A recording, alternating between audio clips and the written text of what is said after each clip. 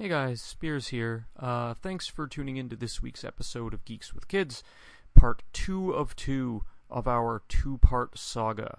Not actually a saga. We're going to pick up right where our last episode left off.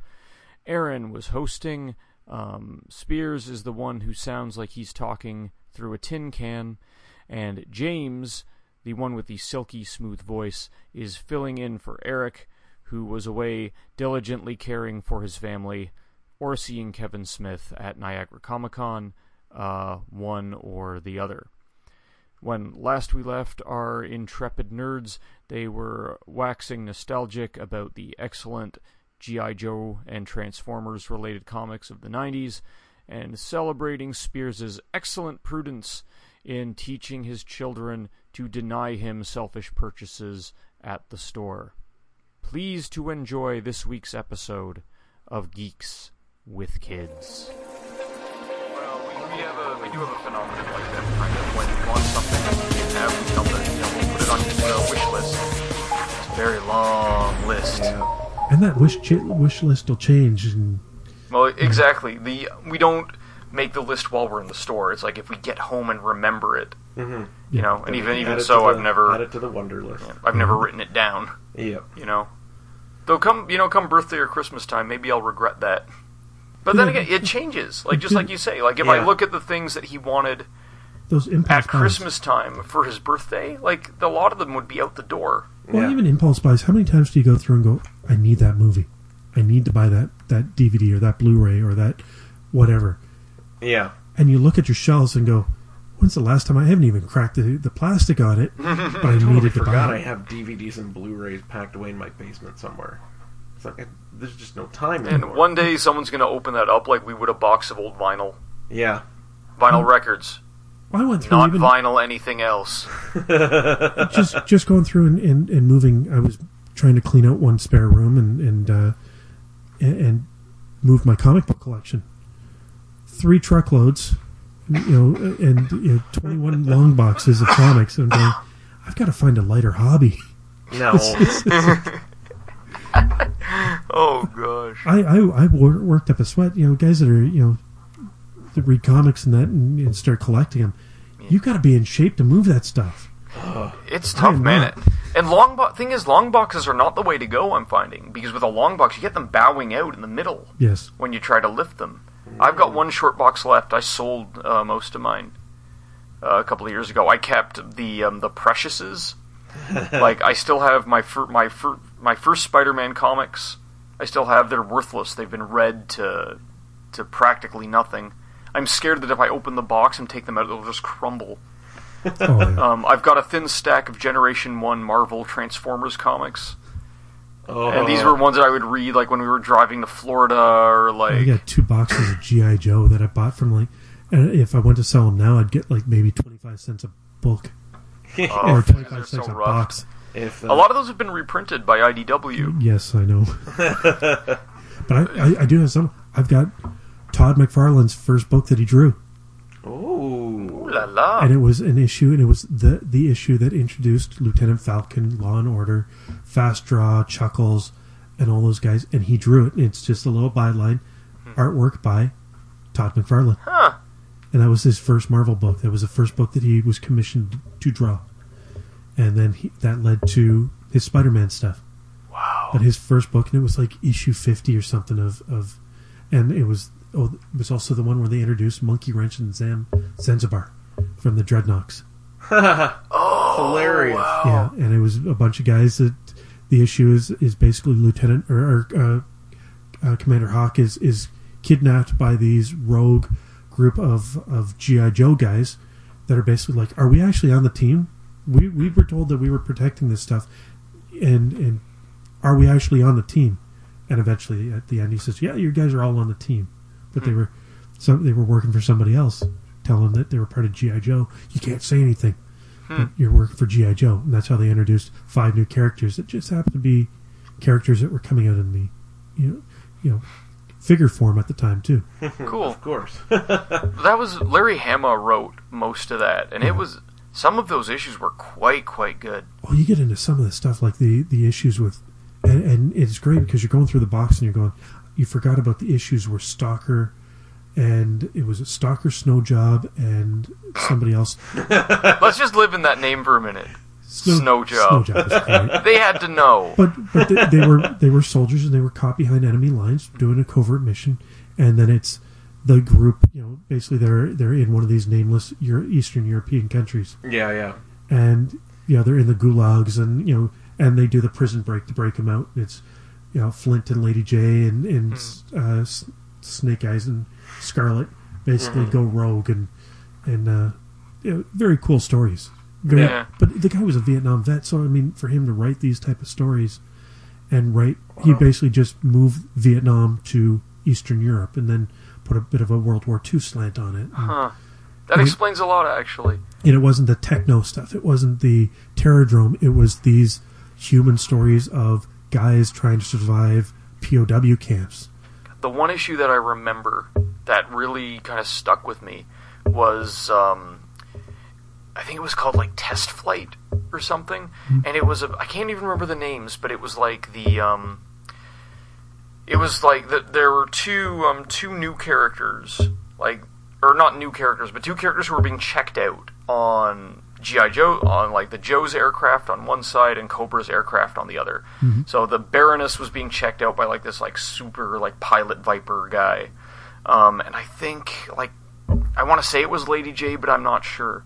And she was being checked out on like the F-14 looking thing that the Joes have. Right. And on this like test flight mission, the two fighters come across each other, and it's like a 20-page.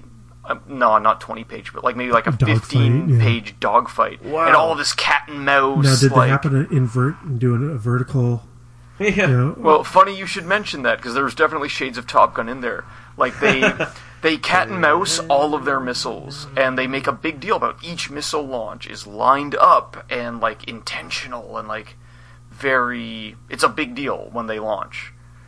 And they run out of missiles. And then they finally, like, turn, face each other, and they just empty their little turret gun things on each other. And you see, like, the cockpits are getting ripped away, and you see, like, the fuselage getting holed. Wow. And then they cross each other, and it's a full-page spread of the two planes in silhouette, with the sun behind them crossing, with a little cutaway in each corner in the upper left and lower right of the two pilots saluting each other. And they both fly on their way. Huh. And they pull back into the aircraft carriers, and the plane's riddled. And, yeah. What did you do? It was just so filled. It was filled with character, and it was a well constructed. He did some really great, And then towards the end, you could see where either his passion had changed or the editorial was changing, and he went away from that and went to the techno and the They probably mandated like including more of the toys and whatnot. Yeah. We're going to the Techno Team 2000. Include these characters and bats. What's a bat? Battle android trooper. Interchangeable arms. Lots of guns. The bats were very well done when he did them though. Unlike in the cartoon where they're like generic villains that we can blow up. Yeah, we can actually shoot things now with laser guns because we don't use bullets that look like M16s. Yes, everybody had the same gun. Yeah. Continuing on with the comic book track. Here, I think this is going to be a comic book episode. I like this. Sorry. No, I'm loving this. Captain America. Hail Hydra. Yes, okay, I do For me, this is just like, how are we going to sell more comic books? Yep. Let's make one of our heroes bad. What are we going to do when everybody gets angry about it? Let's reboot everything. They'll forget, and we'll make money. Well... Highly manipulative, and I did. Have you read the issue? Yes, I actually bought the issue, and I actually signed up for the rest of the series.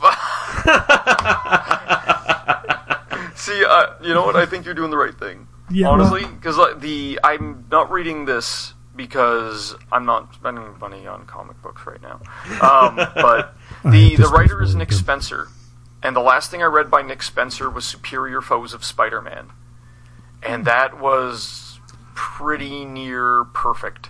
Okay, for a comic book. here's why I'm doing it. Is I knew they were coming out with a new Captain America series.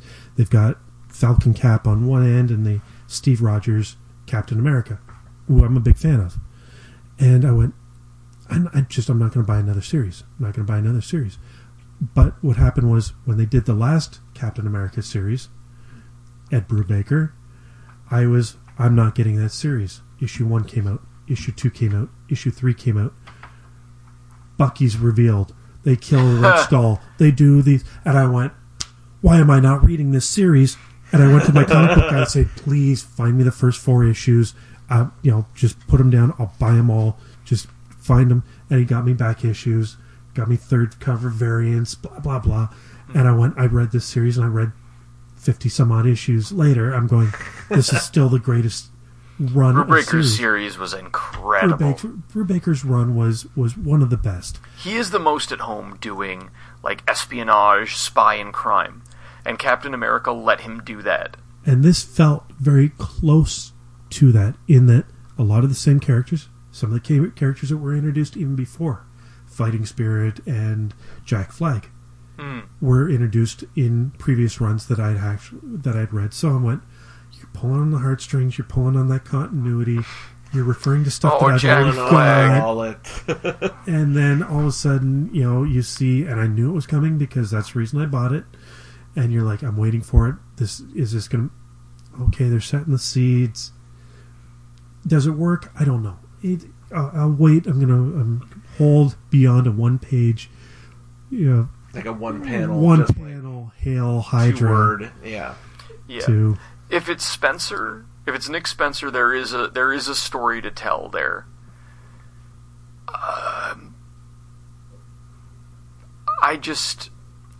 I remember the week that the story broke, and it got like mainstream news coverage. Yeah. Mm-hmm. Which, Globe and Mail, Toronto Star, USA Today, Huffington Post. Yep. And if their objective was to get people to not pay attention to Rebirth over at DC, then mission accomplished. Mission accomplished. Yeah. 1 page, 1 panel, and I bet you that panel was supposed to say something else, and they're like, we're up against Rebirth, just do it.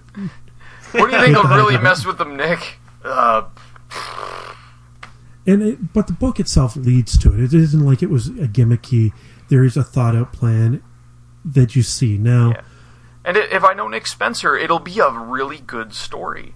I'm hoping so, because plopping down my money. Yeah. 50 issues later, if I'm saying this story didn't really work. So if you're still reading it 50 issues in and it's not good, then I'm trying to be. I'm one of these guys now that as I'm buying a book, and with Rebirth and all the new books, I went, I'm going to pick up the first couple, see what I like and what I don't like. Drop the rest. But I'm not going to be, I have to continue doing it. That OCD of I need to collect all the issues. Because if I can just read the right combination of issues, I'll get the A plot. Yes. And then I'll know what's going on. And I've stuck through that, and I'm just like, now I'm willing to drop a series and just go, I will find out about it later. There are other ways to kind of pick up and follow these characters. Wikipedia.com. Pretty much.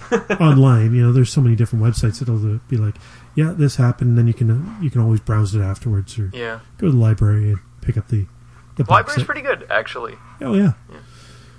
You can get all the issues that could have paid money for. It's like, do I need to keep this? No, not really. 21 long boxes of comic books. That's a lot. 21 long boxes at £50 a piece. At how many comics? 5,000 comics. Wow. That is impressive. I wonder where I'd be if I hadn't purged out. I'd have had money. Social life. Probably more space in my spare room, and I wouldn't have had to move them. Had to rip open the floor, reinforce it all and everything. Pretty close. More joists in the ceiling there, I built a comic shelf just to hold all those long boxes. That's a lot of weight. It's like, the guy that builds the library. Yeah. And then when he puts the books in, I didn't compensate for the books. There was always a myth about McMaster University about that. They said when they built the new library, Mills, Yep. If you went up to it back then, before they built the student center and leveled all the ground around it, it's like Mills seemed to be sitting at the bottom of this little crater thing. And the rumor was that when they built it, they hadn't accounted for the weight of the books. The new Ivor Stadium. One of the problems they had was the footings didn't fit. And they said, we didn't account for the fans. You mean Tim Hortons Field? Ivor Stadium. You mean Skydome? Skydome, yes. Rogers Center? Rogers What? Center, yes. I don't know where... First Hamilton Place? What? Cops Coliseum? What? Yes. So if the city of Hamilton would like to sponsor a podcast, except Terry If Whitehead. the city of Hamilton had any money to sponsor a podcast... Oh, it makes me so mad. Sorry, I don't want to talk about this, No, we won't. but the whole thing with the LRT transit funding is such. Trying to explain that today to my in-laws, and they're like, "Tell us about it." And we're like, "There's a pile of money that is the earmarked for Ontario one government product. is about to give us." To And our expand- council and like two dudes on our council are gonna Hamilton the deal. they're Yes, gonna, they're- that- not Hamilton that is the a- musical. that Wait, is a no, new way does of this doing it. apply to Hamilton the musical? Somehow? Absolutely not. This is the reverse of Hamilton the musical. This is Hamilton the city, and what Hamilton the city does is it takes a sure thing and finds a way to tear defeat from the jaws of victory. If we can overthink every possible issue on city council, and it's the same 2 or 3 people all the time, and they will just like, we need to rethink this. Can we go back for another vote? No, you're not getting another vote. Take the money, do with it. All right. LRT, is it a good idea? A train from one side of the city to the other. For those that don't know, light rail transit. So For guys It's that- like a streetcar, except it has a priority lane. Yep. It moves pretty quickly. It's not. It it's doesn't. not a bus, but it's not a train. It's No. like a bus train. it goes from one Yeah. side of the city to McMaster University. And the main correct? difference between it and a traditional streetcar, like the ones you have in Toronto, is they don't flow with traffic. Mm-hmm. Slow cars in front of it will not affect its passage. It will go. It's a subway. Yeah, it has a dedicated. Yeah. It's a subway above ground. Yes. Pretty much, yeah. It'll keep going. It'll go from one side.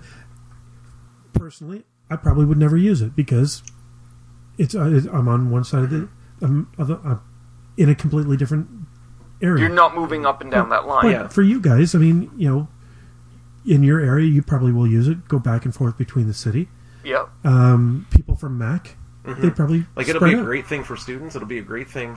The thing that I see that it would be great for is people who live in, like, Stony Creek or just even down around McMaster or whatever, just to get downtown, to get on the GO train to then go work in Toronto, which means more people are going to be coming to Hamilton to buy more houses, to live in Hamilton, where you could get a nice size home for about a third of the price that you could in Toronto. Most people are selling their places. Guys that I used to work with in my old career are saying, we're moving. And if they do a east-west one first and they see how successful it is, then do a north-south one that connects mountain to downtown. And again, Oh, the beeline that they're talking about is not terribly long. It's like a harbor front. I think, if I'm remembering it right, it's like a connection. It's a north-south connection from the harbor front to the main line, yeah. which is not super duper long. But if The you were- escarpment seems to pose a real problem. If we can just make sure that it doesn't fall down on top of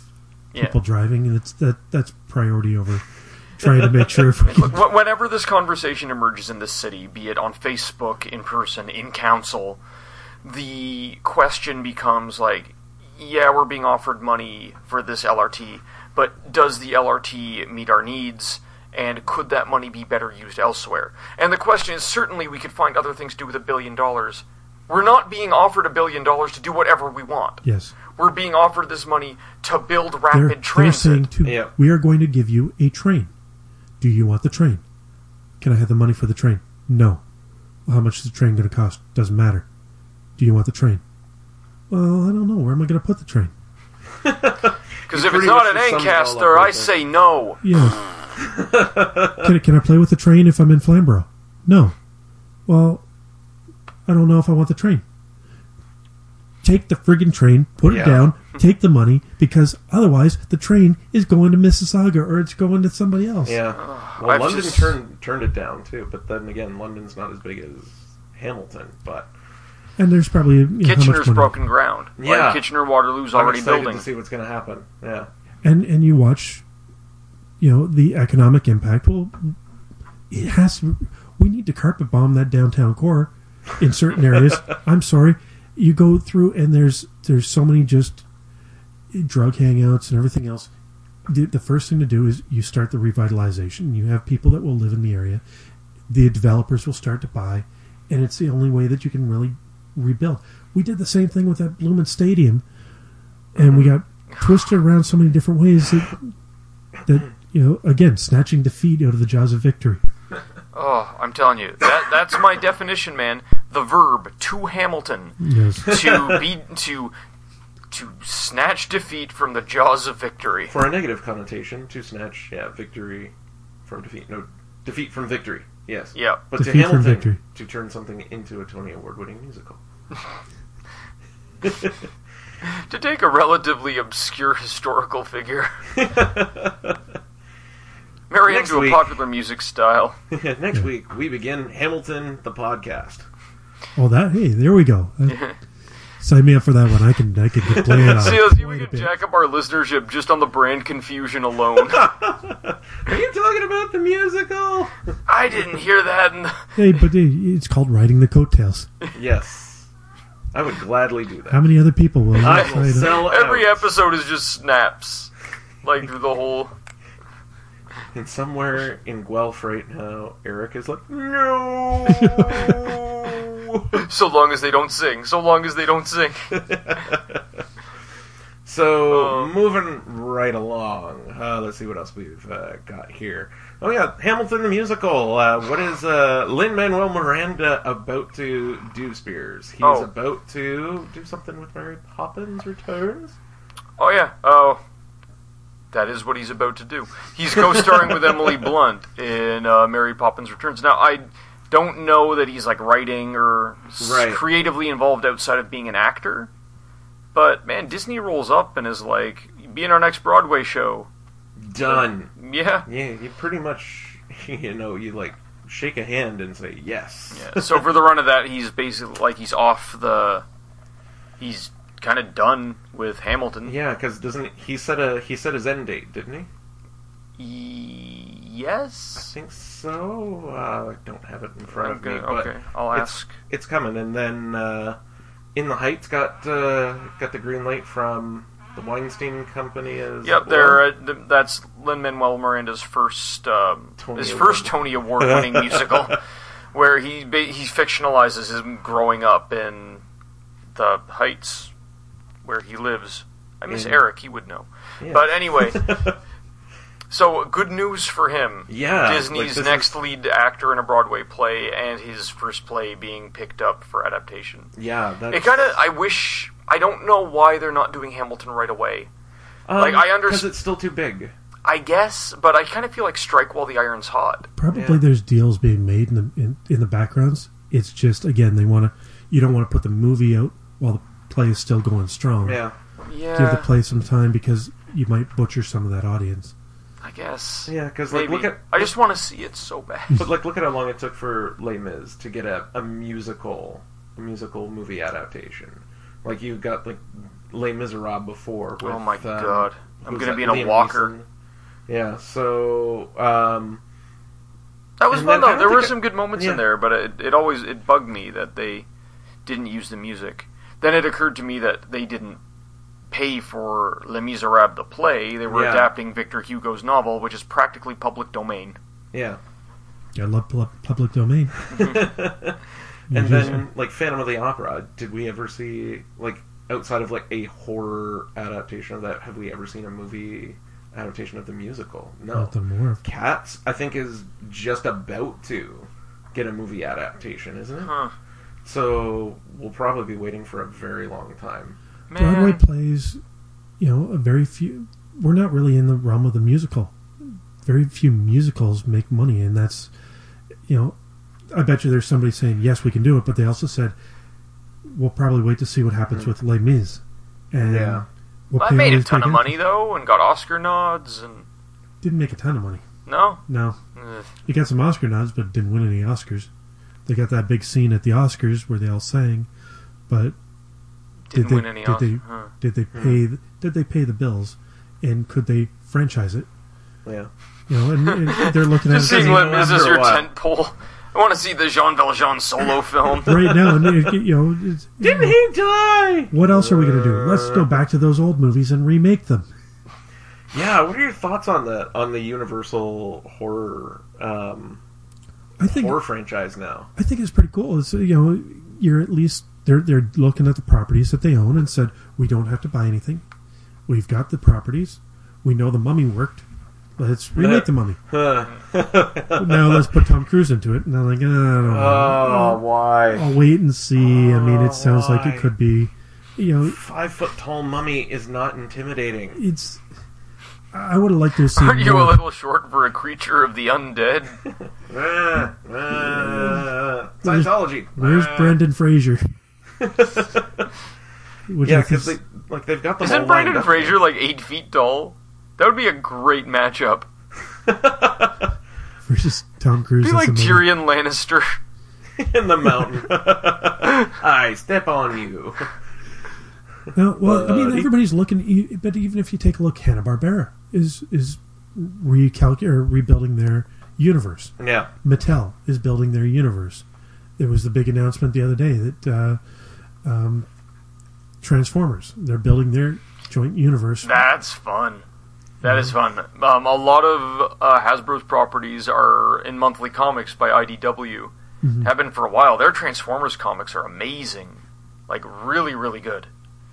So now but up until now, all of IDW's crossovers have been in this weird place where it's like all of these separate franchises separately dealing with this one threat. Kind of. Like, you were allowed to have, like, the Ghostbusters and the Transformers and G.I. Joe all fighting zombies, for example. But you couldn't have them fight together. Mm-hmm. Except in a few really stilted kind of moments at the beginning and end of the series. Now that everyone's going to Marvel Land, now Sony's finally got their head on straight. Hasbro's finally given the go-ahead to, like, nope. Nope, we want that, please. Well, Hanna-Barbera, which is run kind of by Warner's, but is kind of an offshoot, they're redesigning their things, and they're doing Johnny Quest meets Space Ghost meets all these other, and I had to look up a few of them. I'm going, I remember them, but I don't remember them. Johnny Quest was the one I always remembered. Yeah, but Johnny Quest meets Space Ghost, and now you've got the new Scooby-Doo. Yep. Scooby Apocalypse. Which kind of looks interesting, but Jim Lee Designs, man. Jim Lee Designs. It makes a very nice looking book.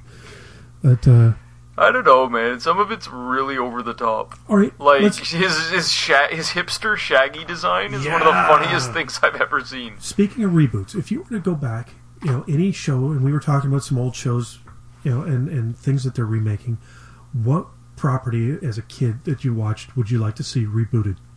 Or could you see rebooted?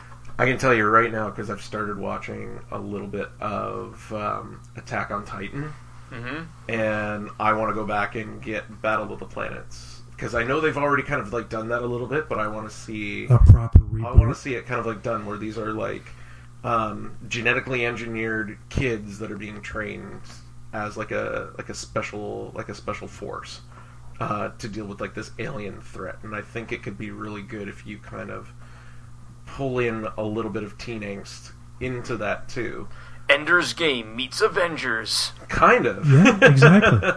Yeah, very much. That would be my first one. Right Battle of the Planet. Great choice. That's hard. If I was going to be true to my middle school self, I would say Robotech. Because I love that show. But I've discussed at length and volume all the problems with adapting that show. Not even from a rights perspective, but just concept. That would be a concept show for sure. Yeah, and for a show that already has planes that turn into giant robots, to have that resolve with singing, with pop songs paralyze the enemy, and that be the finale. Like, your finale isn't big robots fighting; it's girl sings. End of the world. End of the world. Like, bacteria kills the aliens. it's so I'm going to be a little bit more pragmatic about it and sidestep a little bit and say BattleTech.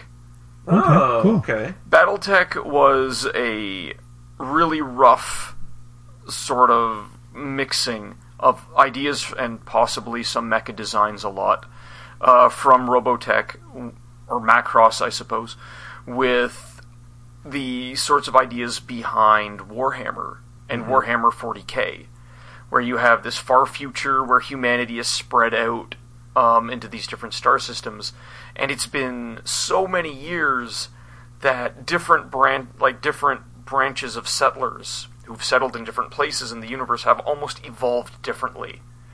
Where not necessarily physically, but socially, you have disparate groups who are very practically unrecognizable to each other. And when you have one group encounter the other, it's war.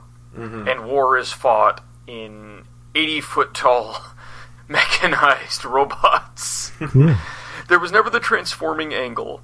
No, It was just battle. but it was tanks. just like tanks with legs. The old PC game Mech Warrior really It was a good captured it. Like, you really got the feeling of, the graphics are laughably primitive now. Yeah, but back in the day, that was fun. We didn't see that stuff before. You really had the sense of being in this towering, nigh invincible machine, except it's very ponderously slow, maneuverability is difficult.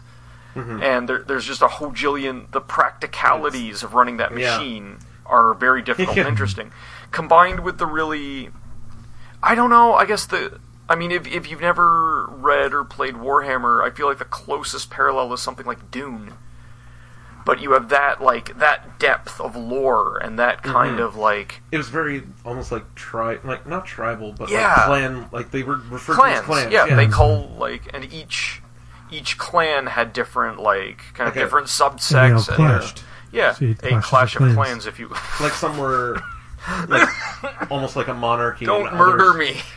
Others were almost like communistic in a way, and they all had their different. There were philosophy behind Yeah. each of the factions, and although the game was very much make the best wing of big robots that you can and have them shoot, the philosophy and the lore and the bleakness of the environment was really interesting. And I don't know. I think Mad Max with big robots could be a cool movie. James, What I'm gonna what throw about you? out- What would you go back to? Thundar the Barbarian. You guys remember that? Hanna-Barbera. I came across this on YouTube not too long ago, and I started watching, and it started with, remember the trailer for, or the opening scene for, and they'd always tell you and it was post-apocalyptic 1984. And what happens was basically a comet comes through and it changes the atmosphere and it splits the moon, and 100 years later, man's slowly starting to come up, and it's a mix of science and technology. And some of the scenes, though, as Thundar is this barbarian, aka Conan, and he meets up with this princess that has some mystical powers, and he's got a sidekick running buddy that is this giant, non-vocalizing, very beast. hairy, very big. And wasn't there a lightning sword of some kind? The sun sword that was on his, that looks very much like what would have been happening around that era. A more elegant weapon from a civilized. and as he pulls out that weapon, and I started laughing because I remember the characters, I remember watching it as a kid, but I didn't get the parallels until there's a scene with the big beast and the sidekick, and he's in a spaceship and he's kicking the seats, and I went, they just stole this. They basically painted over top of Star Wars, and you've got your Chewbacca character, and I thought, this is something that could work, and you could go back, maybe not 1984, but it's still, the it was idea fun. that there's this catastrophe and we go backwards But these are, to come forward, yeah. as a Hanna-Barbera cartoon from they basically says, in 1984, kids, your world is going to die. Yeah. But it's 1986. It was 1980. I'm going to throw a second one out there, because I started watching it again, just piecemeal, just to see kind of like, is this going to be appropriate viewing for my children to maybe act as a gateway into gaming? Dungeons and Dragons, the cartoon. Great where show. the kids go on like the ride and they actually get thrown into the D&D realm and they have to kind of... The 5-headed dragon. Yeah, Tiamat.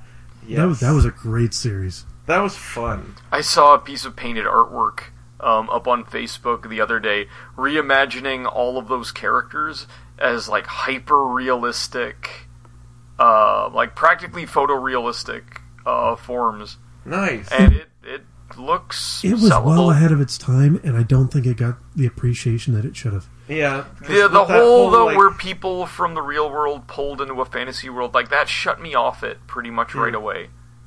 Really? So would you go just like, this is the realm, these are the characters, let's skip that part? I don't think... I understand that you, especially from the point of view of a Saturday morning cartoon writer, you need a point of view character. Mm-hmm. And I guess you can have the whole party be point of view characters. But in a way, it makes the world that they're pulled into seem less real, or like consequence free. I didn't watch it until like much later. I didn't watch it while it was on. See, and I tend to disagree a little bit, respectfully, is because you caught all those various, the wizard, the barbarian, the knight, blah blah blah. Each one falling into one of the player classes. Characters. Yeah. And then, if it when done right, I mean, there were consequences. You weren't getting home, and you lived in this fantasy world. Yeah. But I think you can do that inside the fantasy world without having to introduce characters from the real world. Because I think what it amounts to is, while you're trying to build up the lore and the reality of your fantasy world, you get kids quipping about, like, whoa, this would be so much better if I could listen to my Walkman. Or, like... True, okay. And, you could get... There is some fish out of water laughs that you can get from that, sure. And...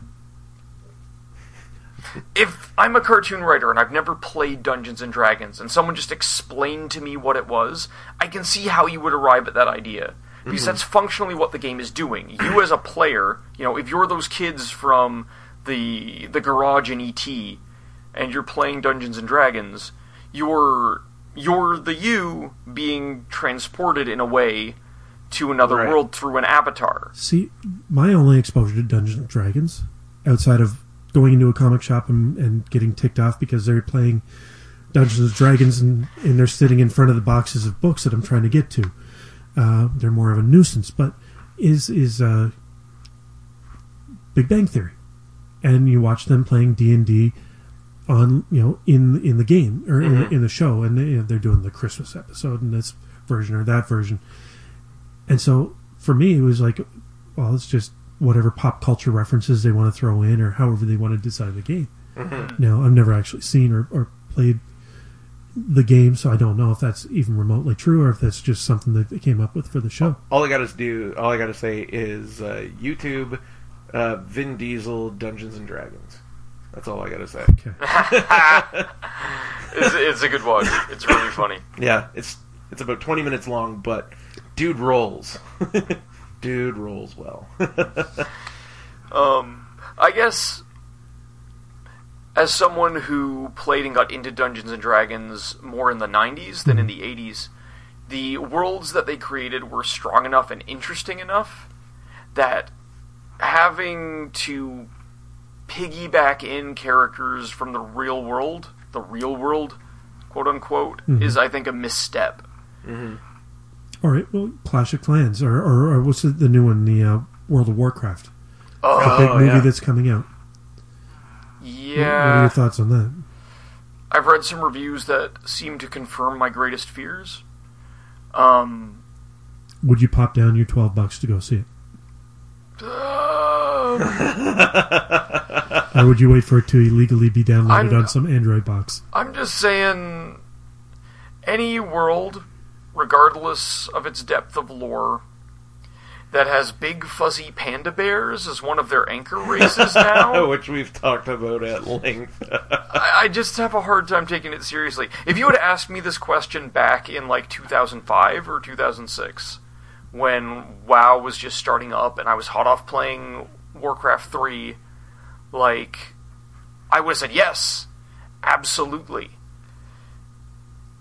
But Warcraft as a franchise was always, at least lore-wise or in terms of the world, it was always kind of derivative of other fantasy genres. Mm-hmm. There's a lot of Tolkien, a lot of Dungeons and Dragons worlds, and a lot of TV and movie fantasy that's kind of built into it, that the games knowingly and chucklingly homage, and they have a bit of fun with, as you can in a game. If you try to present any part of the Warcraft story perfectly straight-faced, I think you're in trouble. Because, and no disrespect to the fine people at Blizzard who make incredible games, but the narrative doesn't support it. And the narrative was never what made Warcraft an interesting or fun game to play. That's where it's critically different from Dungeons and Dragons.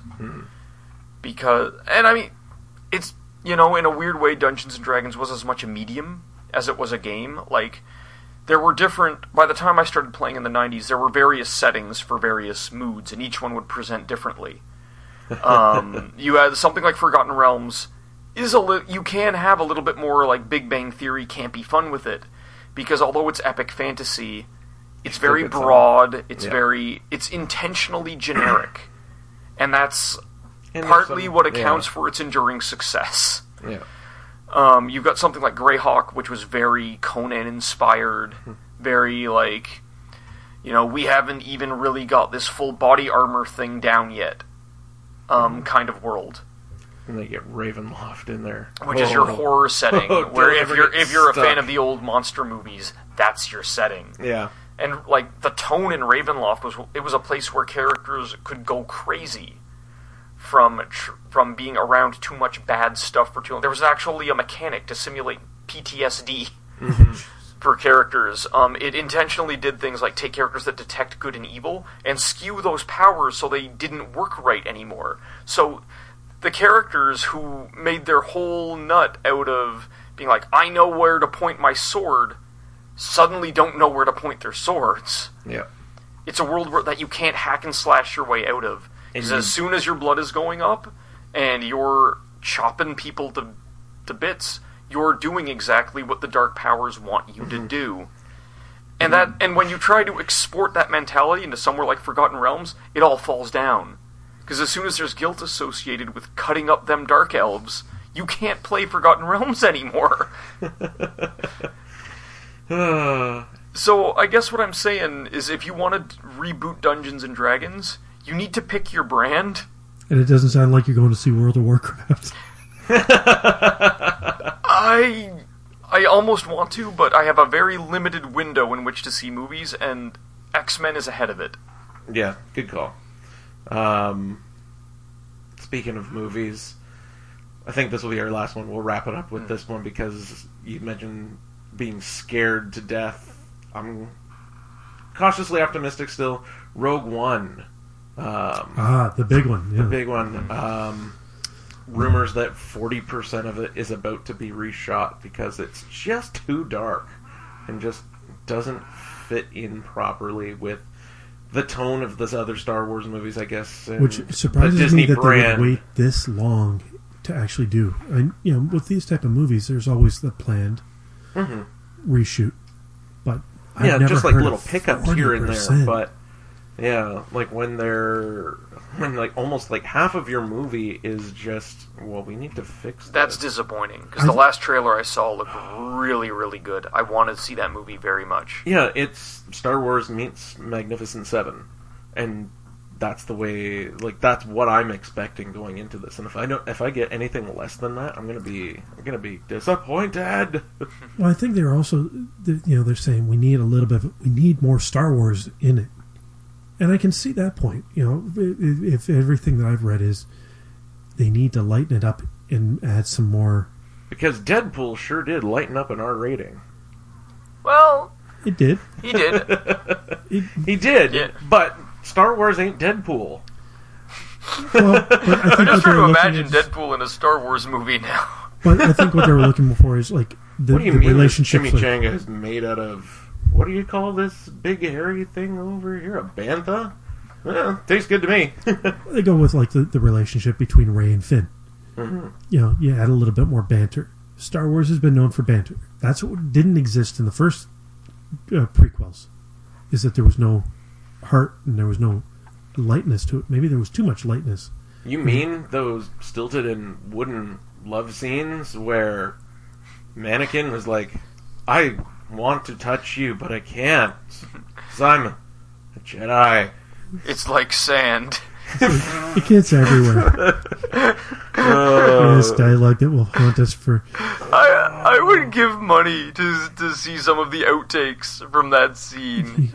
I wonder if you could cut a better movie together, but then no. People have. Yeah, Yeah. but still, why was 40% of that movie not reshot? Because Because it was George controlled Lucas's it. movie, and he could do whatever he This is wanted. Disney, and Disney's saying Yeah. we're going to put this on Netflix, and we got to pay money for it. You know, I guess, but why? Like, if there was such a big tonal problem, why did it take until now to notice it? Mm-hmm. there was an interesting article that I read that said Christopher McQuarrie, who's done some rewrites on the movie, was actually writing adjustments to the original screenplay as they were shooting. Now, again, why would you do this and why would you not? It was almost like he said, "Let me have a crack at it." And as he was handing papers in, somebody said, "These are great." Hand them to the director. The director's going, "All right, I'll shoot this stuff." But when he got it, it was like anything. If you're not doing it and you don't know the entire story, and you're shooting scene over 6 to 8 months or longer, he came back and went, "But now the pages don't go back together correctly." And they're going, "But the book is really, really good, but individually the movie scenes aren't reflected there." And maybe they give it a chance to go back and go, "Here's the book now with those pages. Maybe we just need to smooth out the pages and give the actors a chance to kind of blend a little bit more of that dialogue or the scenes that were missing that maybe didn't get shot." I've also read that wasn't true, but that to me makes more sense. Where if you're going, we know that there's something here. How did they miss this? Yeah.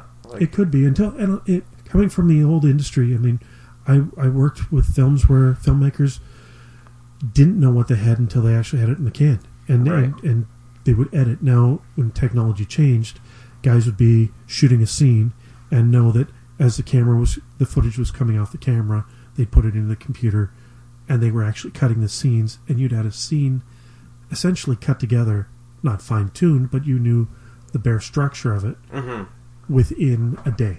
Yeah. Now, remember, these guys are still shooting film. So they're shooting the film, they're getting the film processed, it's coming back. It's old school.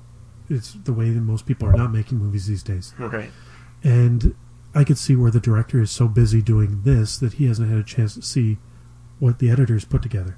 Right. And the editor's just looking at the page that's been presented to him saying, cutting it all together, verbatim, here's the scenes, let's, without special effects. And these are big special effects movies, so you're looking at, remember that old movie that I showed you, with which all green screen, and you're going, I don't know if I have anything that actually works here. I've got half a screen and people talking to green. Yeah.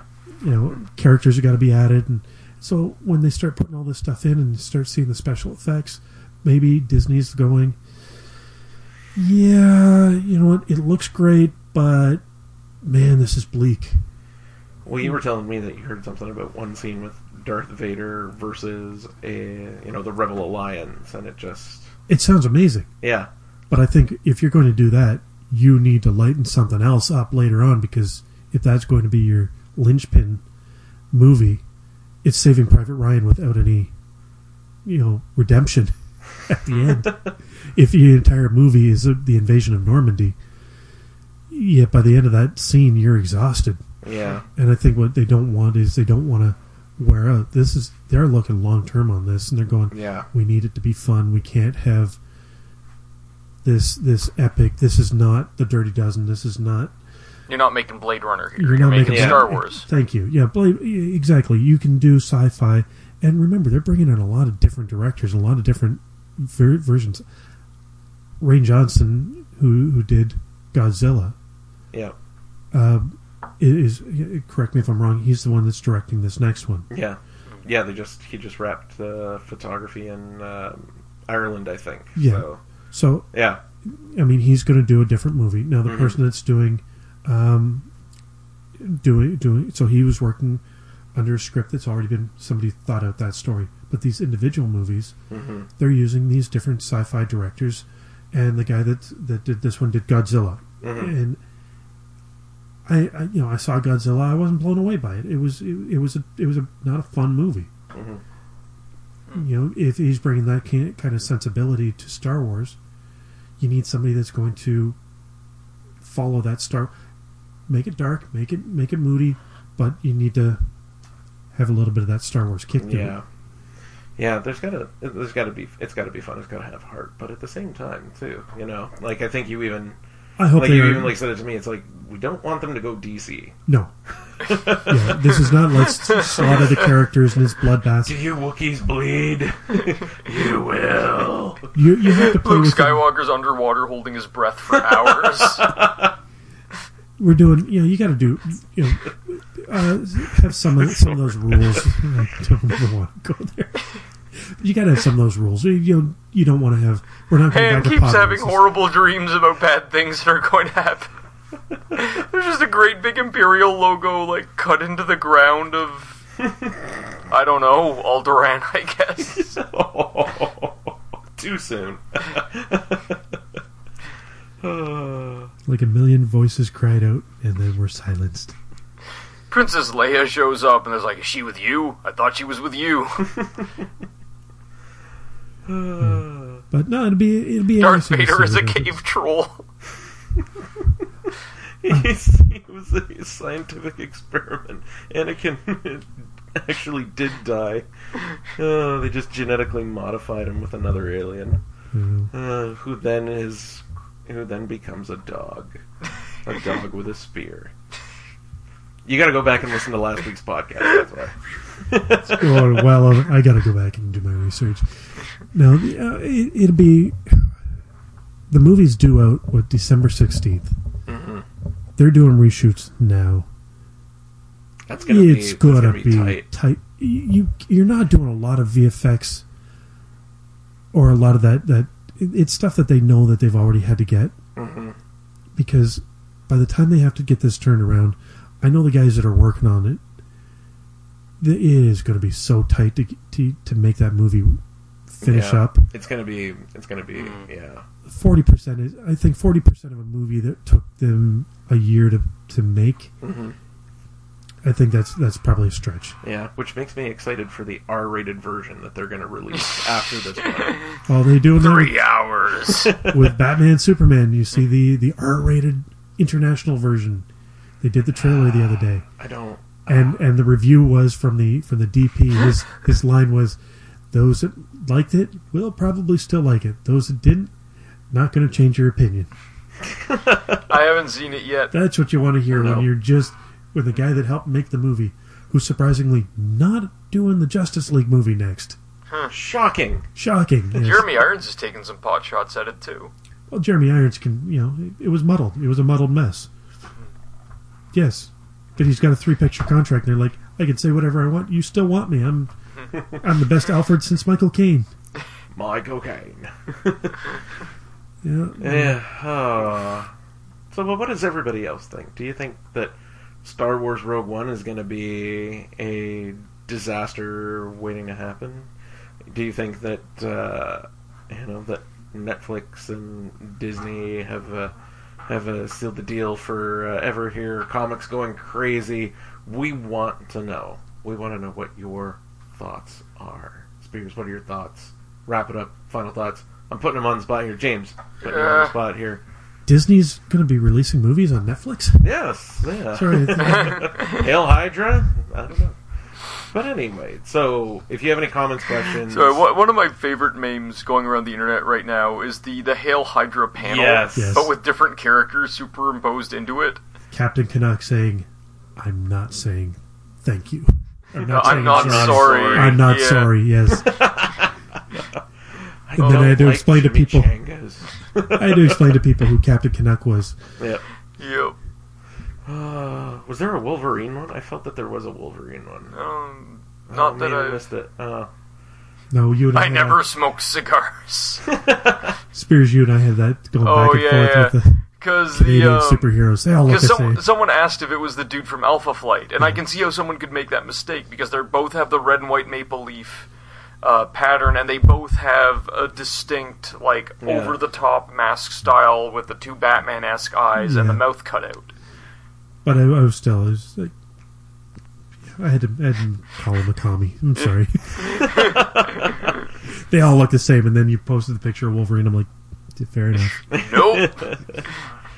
So, if you have a favorite Hail Hydra meme that you want to share with us, please share it with us on our Facebook page. Or tickets to the Tragically Hip. Yeah, if you've got tickets to the Tragically The Hip. I'm Tragically not Hip looking would for like any. to sponsor a podcast in the form of tickets.